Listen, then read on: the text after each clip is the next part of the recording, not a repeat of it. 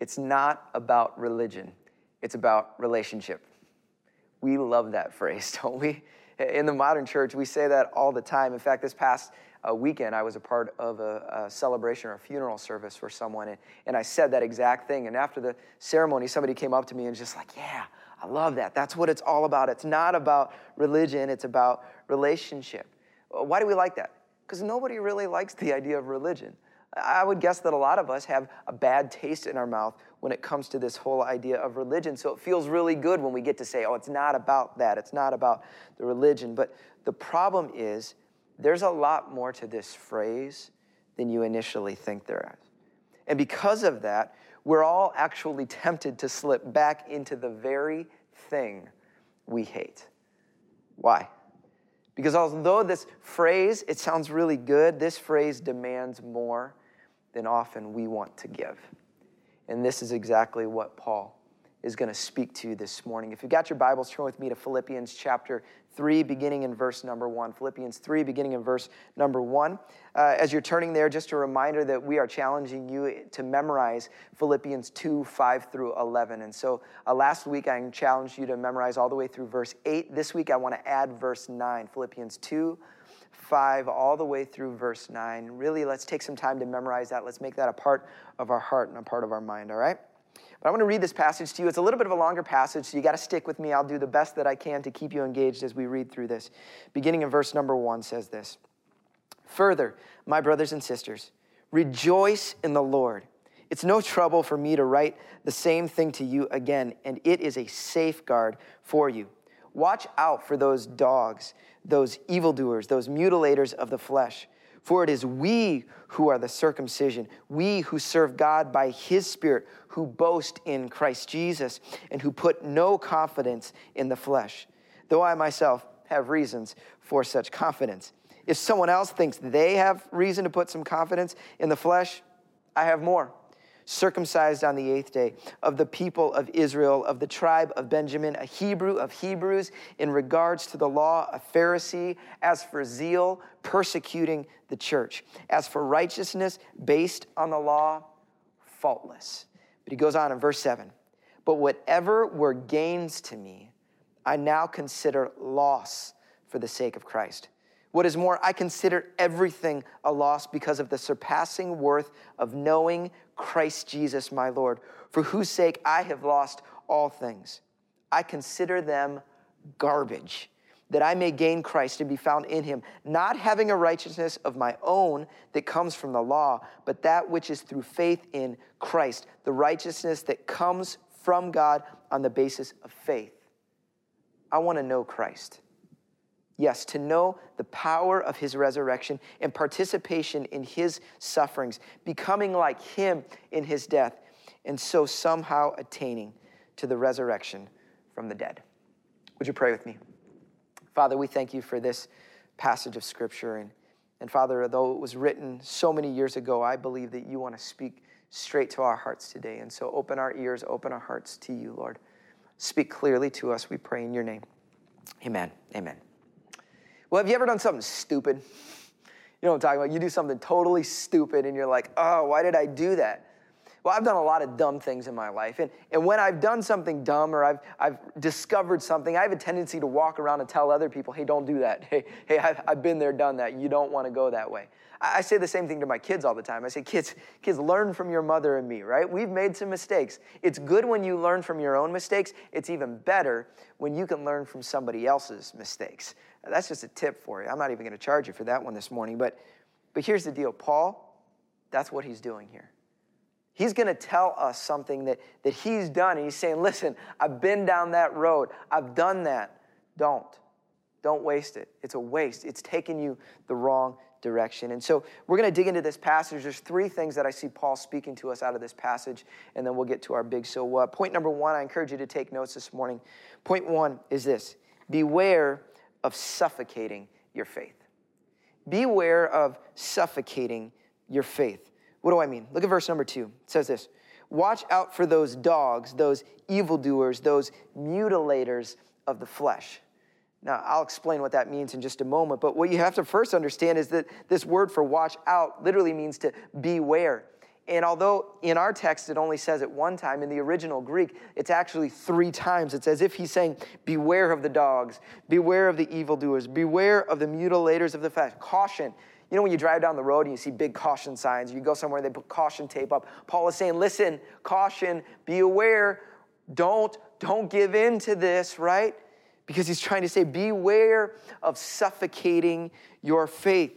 People are going to try to suffocate. What does that look like? What does that mean? Verse number 3 says this, for it is we who are the circumcision, we who serve God by his Spirit, who boast in Christ Jesus, who put no confidence in the flesh.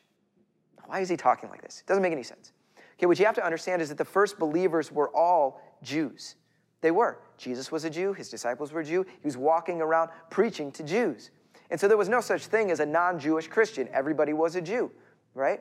The problem is Paul begins to leave the Jewish areas and he's going all around the world to these Gentile areas. That means non-Jew, okay? That's what a Gentile is. He's going on and he's leading them to Christ.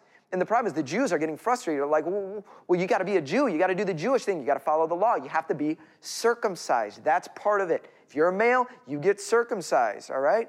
And so they're saying, this is what you got to do. And the problem is all these guys are coming to faith. And so Paul comes to Jerusalem, and you can read about this in Acts chapter 15. There's this whole discussion in the leadership, and they say, you know what? We don't want to make it harder for Gentiles to come to faith.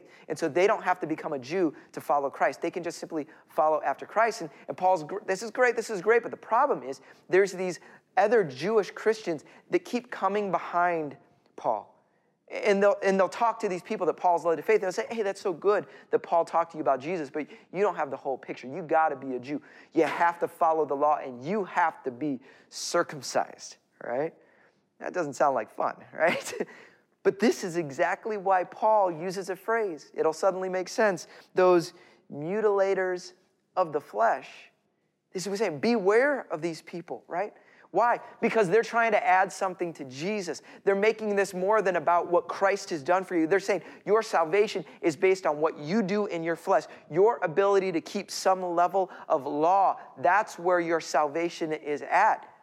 And when we do that, suddenly it suffocates this life-giving faith that is available to us. This is the beauty and the life-giving nature of the gospel, is that the salvation doesn't come from you. Instead of boasting in yourself, we get to boast in Christ. This is what Paul says. He says, beware of suffocating your faith. It'll suck the life right out of you, right? He goes on. Point number 2. Write this down. Point number 2 is this. Realize you are not your Savior. What's Paul saying? Realize you are not your Savior. You ever met somebody who has a Messiah complex? You know, they're the people who they got to solve all the world's problems. They got to solve your problems. They got to solve your mama's problems. They got to solve all the problems because they feel good about themselves, right? See, the problem is religion makes us want to have our own Messiah complex. You see, what does religion say? It says, you are the answer. I am the answer. I've talked about this before, but religion is really, it's man's attempt to get to God. It's man's attempt to appease God. And what religion says to you is, if you'll follow the rules, then you'll get all the accolades and you'll feel good about yourself and God will be happy with you.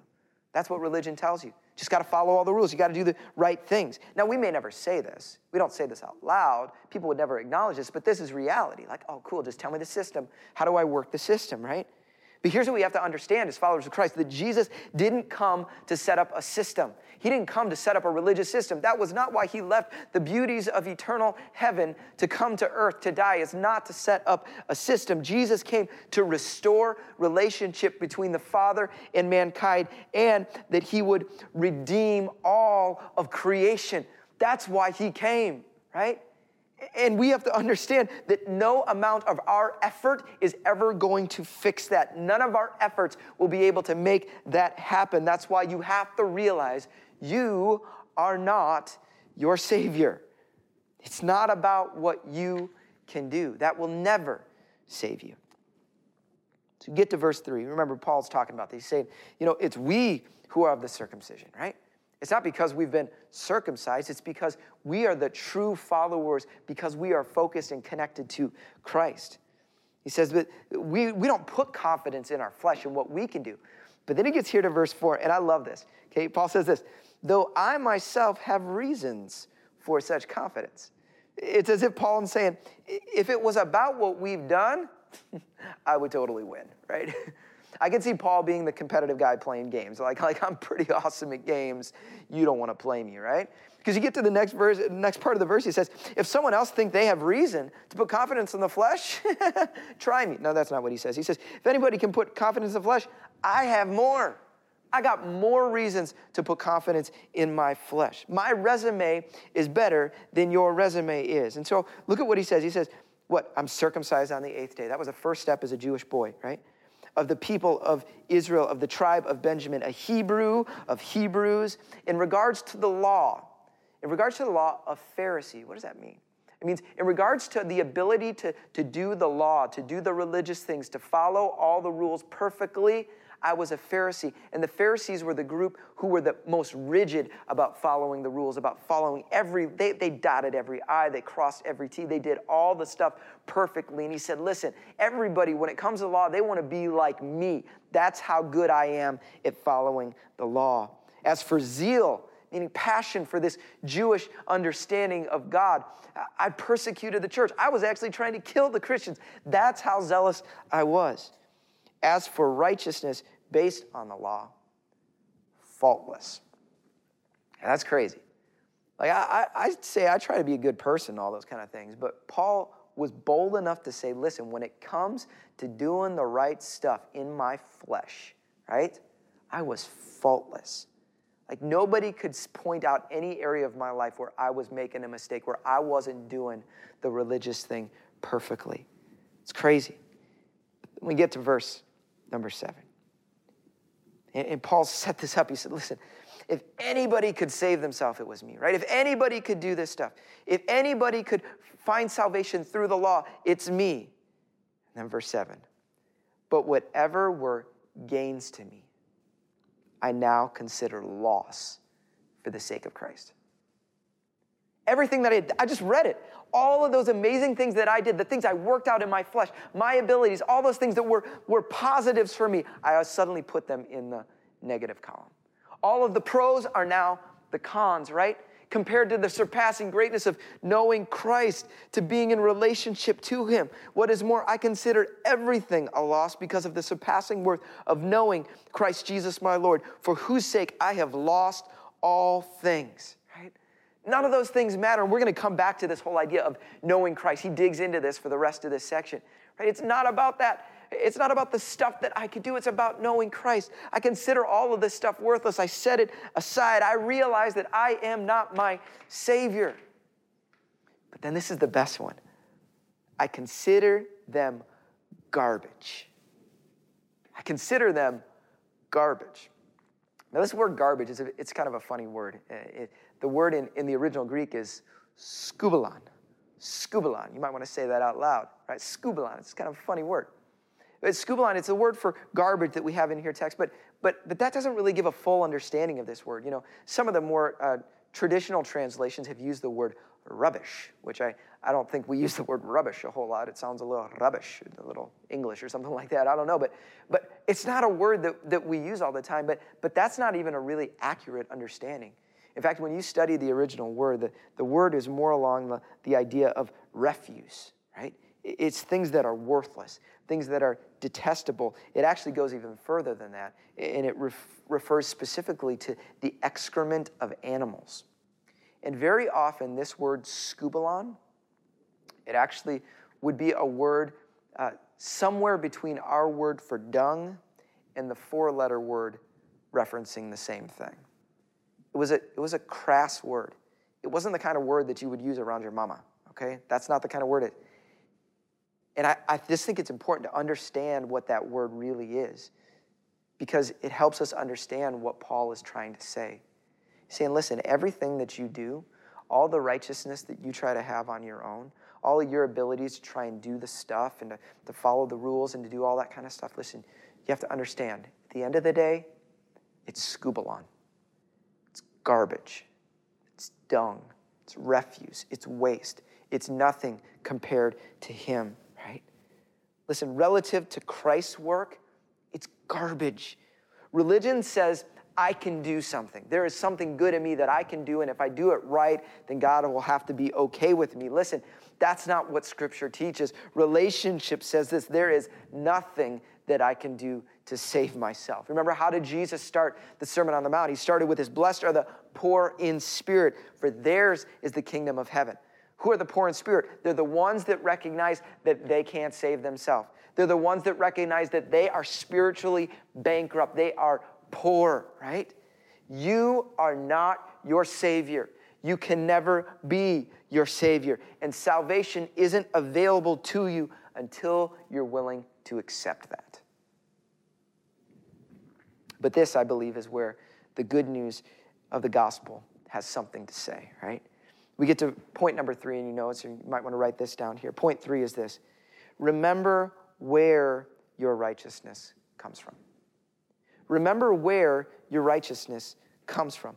Look what it says in verse number 9. He says, I consider them garbage that I may gain Christ. In verse 9, and be found in him, not having a righteousness of my own that comes from the law, from what I can do, but that which is through faith in Christ, the righteousness that comes from God on the basis of faith. You see, my saving righteousness does not come from me. My saving righteousness comes from God. What we have to understand is when you talk about this idea of righteousness, righteousness is more than just doing the right thing. See, righteousness is having right standing before God. If you can never be perfect enough, and that's what we just learned, we can't be our Savior. If you can never be perfect enough to get right standing before God, then your only hope is receiving that right standing some other way. And this is where the gospel speaks to us. Because what does the gospel say? It says that while we were still sinners, while we were still broken, while we were still apart from God, Christ died for us. He came to pursue us because recognizing that there is nothing that we could do to save ourselves. It says God sent his son into the world not to condemn the world, not to say, oh, you're lost, good luck. He came to the world to save us, to rescue us. That's the whole idea of Scripture. It's this rescuing nature of God as he cares for us. And this righteousness that we need, this right standing that we need before God, can't be purchased by our own goodness. Paul even tries to say this: I'm as good as they come, and I can't do it. And so the call for us is, how do we receive this righteousness from God as a gift, this right standing before God? It's a gift that only comes through Christ. Have you ever been out to eat and then you forgot to bring your wallet? Ever done that before? You know, you go, you have your meal, you eat your whole meal, you're having fun, you're chit-chatting with people, and suddenly you realize, I don't have my wallet. Shoot, right? And in that moment, you're just stuck like, I don't know what to do. The waitress like, I can't give you the food back. I can't do that right now, sorry.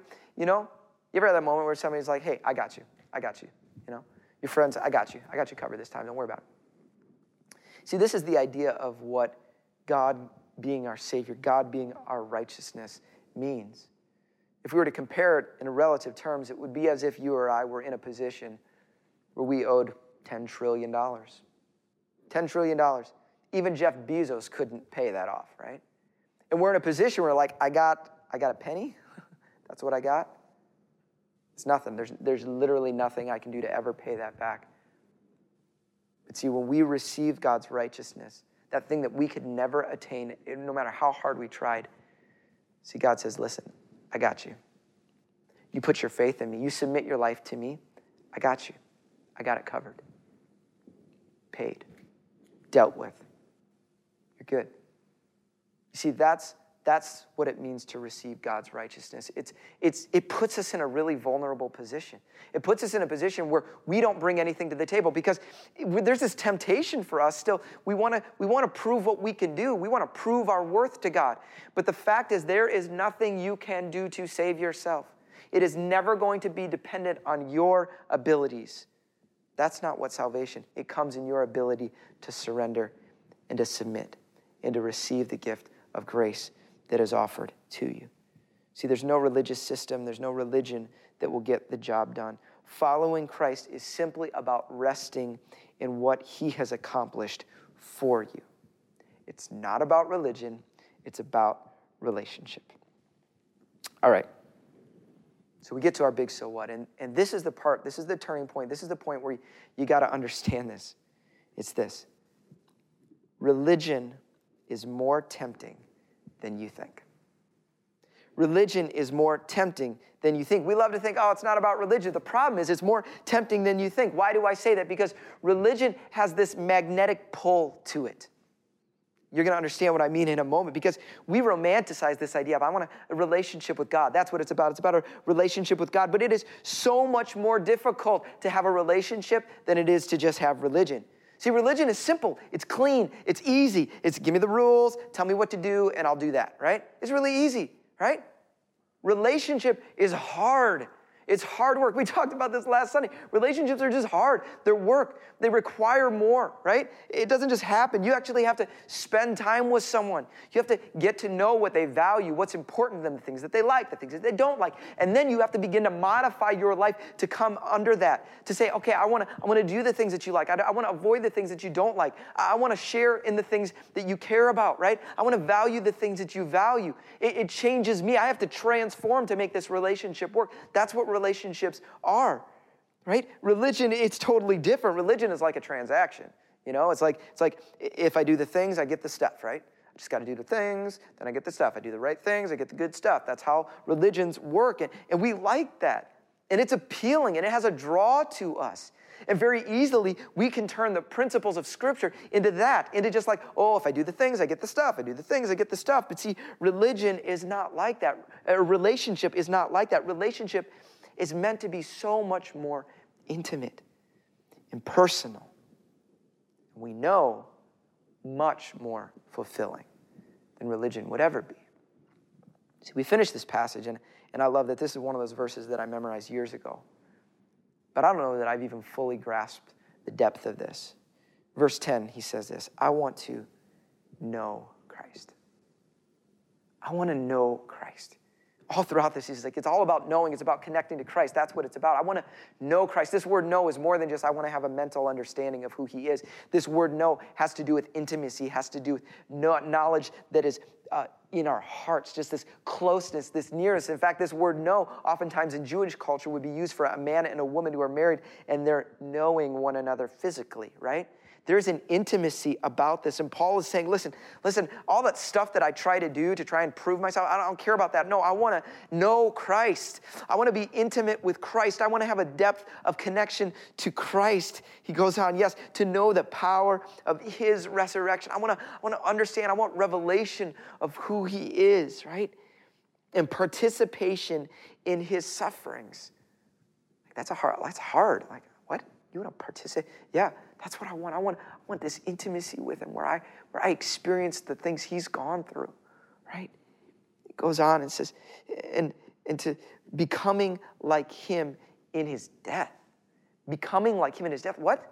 Like, you want to know him that much? Yeah, I want to know him so much. I want to know what he's like so much that it actually transforms me, that I begin to look like him, that I begin to live like him. That's what it means to know Christ, to be so connected to him. This intimate knowledge of him, this intimate relationship, this transformative knowledge of who he is, right?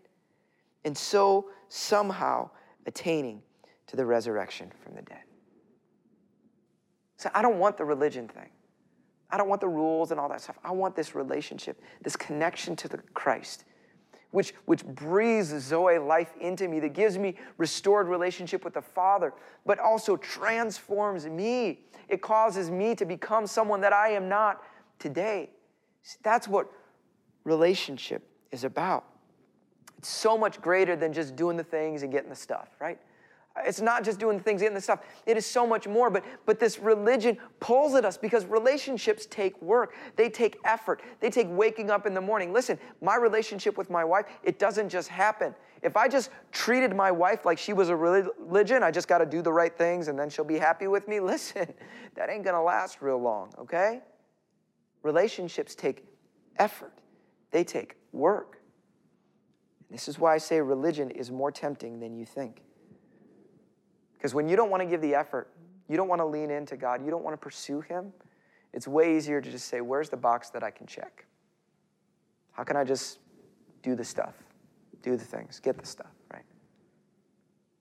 But that's not what God's desire for us is. He didn't come for a religious system. He came for something more than that. He's saying, I want deep love.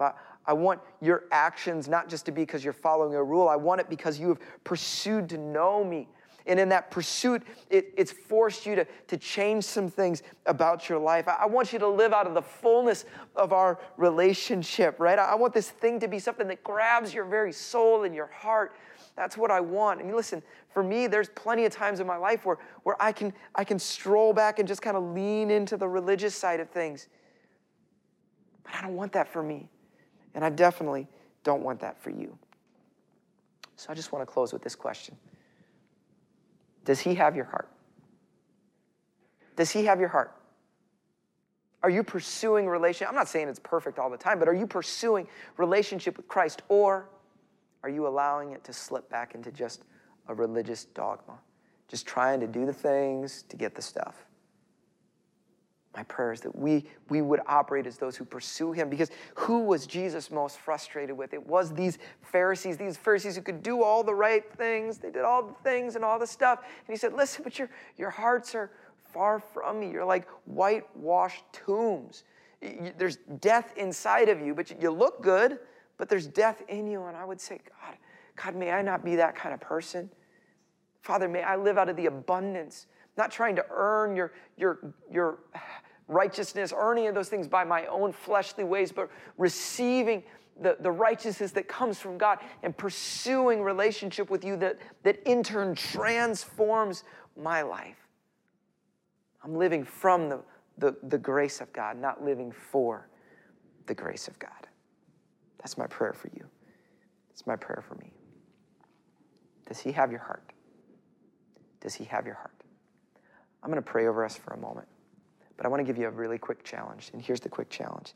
This week, do something different to pursue Christ. Do something different to pursue Christ. To say, God, I want to pursue relationship with you in a fresh way this week. I want to know you more. Let's pray.